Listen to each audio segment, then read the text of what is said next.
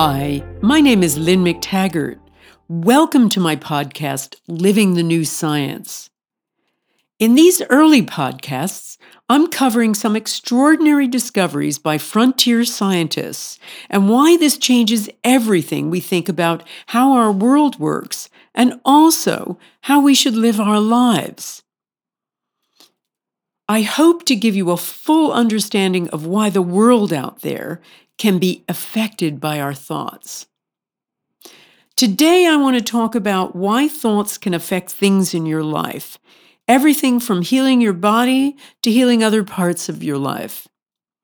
To do that, I have to talk to you about your brain and why, for all its extraordinary capability and general abilities, it's also just a little bit dumb. The main reason for this is that your brain cannot distinguish between an action and the thought of that same action. And I'll explain why shortly. This brain blindness has been hugely exploited in sport. Athletes of all varieties now routinely practice what's been called mental rehearsal, or implicit practice, or even covert rehearsal. Focused intention is now deemed essential to alter and improve performance. Swimmers, skaters, weightlifters, football players, all of them employ intention to enhance their level of performance and consistency. It's even been used in leisure sports, such as golf and rock climbing. If you've seen the TED Talk from the famous rock climber Alex Honnold, you'll know that he practiced free soloing up El Capitan in Yosemite National Park endless times in his head before he went out and successfully climbed it. Any modern coach of a competitive sport routinely offers training in some form of mental rehearsal, and often it's touted as the decisive element separating the elite sports person from the second division player. National-level soccer players, for instance, are more likely to use imagery than those who remain at the provincial or local levels. Virtually all Canadian Olympic athletes use mental imagery. The techniques involved in mental rehearsal have been exhaustively studied and written about in scientific literature and popular publications. And their credibility was given a further boost in 1990 when the National Academy of Sciences examined all the scientific studies to date on these methods and declared them effective. Psychologist Alan Pavio, who is a professor emeritus of the University of Western Ontario, first proposed that the brain uses dual coding to process verbal and nonverbal information simultaneously. That's probably one reason that mental practice has been shown to work just as well as physical practice for patterns and timing. Pavio's model has been largely adapted to help athletes with motivation or in learning or improving a certain skill set. Athletic mental rehearsal has been incorrectly considered synonymous with visualization.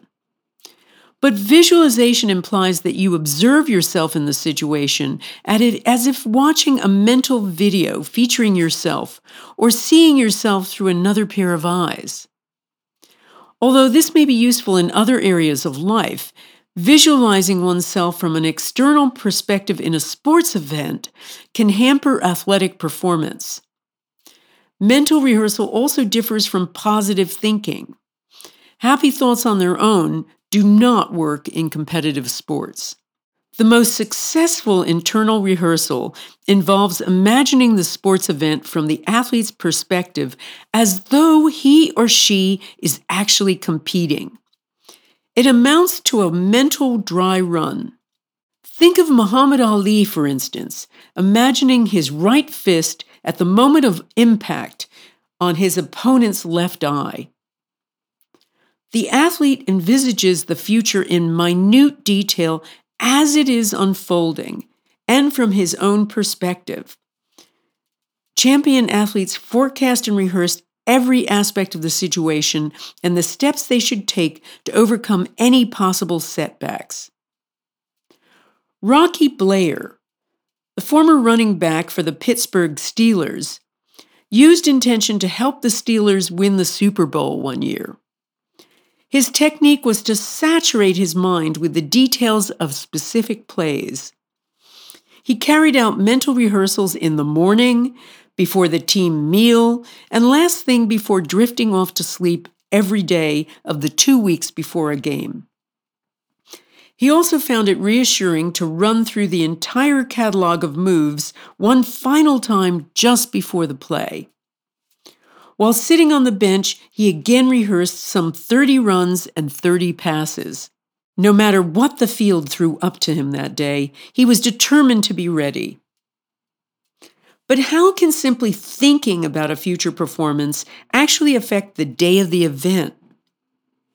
Some clues come from intriguing brain research with electromyography, referred to in medicine as EMG. EMG offers a real-time snapshot of the brain's instructions to the body, when and where it tells it to move, by recording every electrical impulse sent from motor neurons to specific muscles to cause a contraction. Ordinarily, EMG offers doctors a useful tool to diagnose neuromuscular disease and to test whether muscles respond appropriately to stimulation. But EMG has also been used to solve an interesting scientific conundrum: whether the brain differentiates between a thought and an action. Does the thought of an action create the same pattern in neurotransmission as the action itself? This very question was tested by wiring a group of skiers to EMG equipment while they were carrying out mental rehearsals. As the skiers mentally rehearsed the downhill runs, the electrical impulses heading to their muscles were just the same as those they used to make turns and jumps actually when they were skiing the run. The brain sent the same instructions to the body whether the skiers were simply thinking of a particular movement or actually carrying it out. Thought produced the same mental instructions as action. Research with EEGs, which is equipment that measures particular brain waves, has shown that the electrical activity produced by the brain is identical whether we're thinking about doing something or actually doing it. In weightlifters, for instance, EEG patterns in the brain that would be activated to produce the actual motor skills are activated while the skill is simply being simulated mentally. Just the thought is enough to produce the neural instructions to carry out the physical act. Scientists have put forward some interesting theories of how mental rehearsal works. One school of thought proposes that mental rehearsal creates the neural patterns necessary for the real thing. As though the brain were simply another muscle, these rehearsals train the brain to facilitate the moves more easily during the actual performance. When an athlete performs, the nerves that signal to the muscles along a particular pathway are stimulated, and the chemicals that have been produced remain there for a short period. Any future stimulation along the same pathways is made easier by the residual effects of the earlier connections. We get better at physical tasks because our signaling from intention to action has already been forged. It's not unlike a train track laid down through wild, inhospitable country. Future performances improve because your brain already knows the route and follows the track already laid down. Because your brain doesn't distinguish between doing something specific and just thinking about doing it, mental rehearsal lays down the tracks just as well as physical practice does.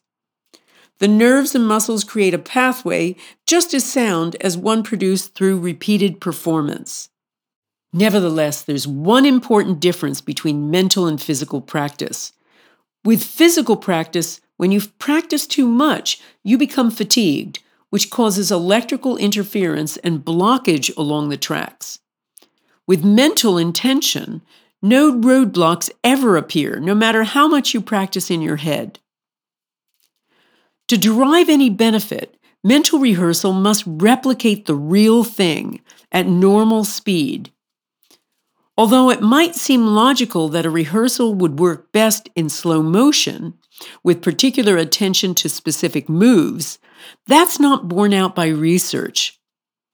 When skiers monitored by EMGs imagined their performance in slow motion, they produced a different muscle response pattern from that produced when carrying out the skill at ordinary speed. In fact, the brain muscle activity of rehearsing at slow motion is identical to the brain muscle pattern when the skiing itself is carried out in slow motion.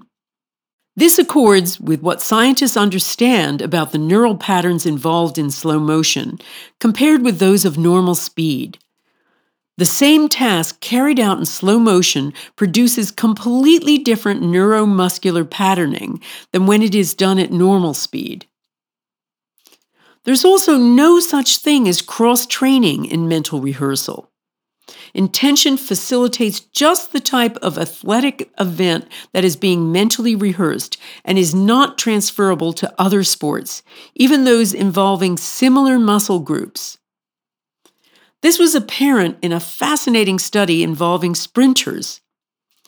The researchers had divided a group of runners into 4 groups and asked them to do one of 4 types of preparation: to imagine themselves in a 40-meter sprint, to engage in power training on a stationary bicycle, to combine imagery and power training, or as the controls, to do no training in any form. After 6 weeks of training, the athletes were asked to perform 2 tests: to cycle their hardest while their effort was recorded on a cycle ergometer, which tests for cycling power, and to run a 40-meter sprint. Both activities require much the same motor ability and leg muscles. In the cycling test, those groups who had used power training alone showed improvement. However, when it came to the sprint, only the groups who had mentally practiced sprinting had significantly improved. Specific imagery enhances only the specific task that has been imagined. It did not simply build muscles generally.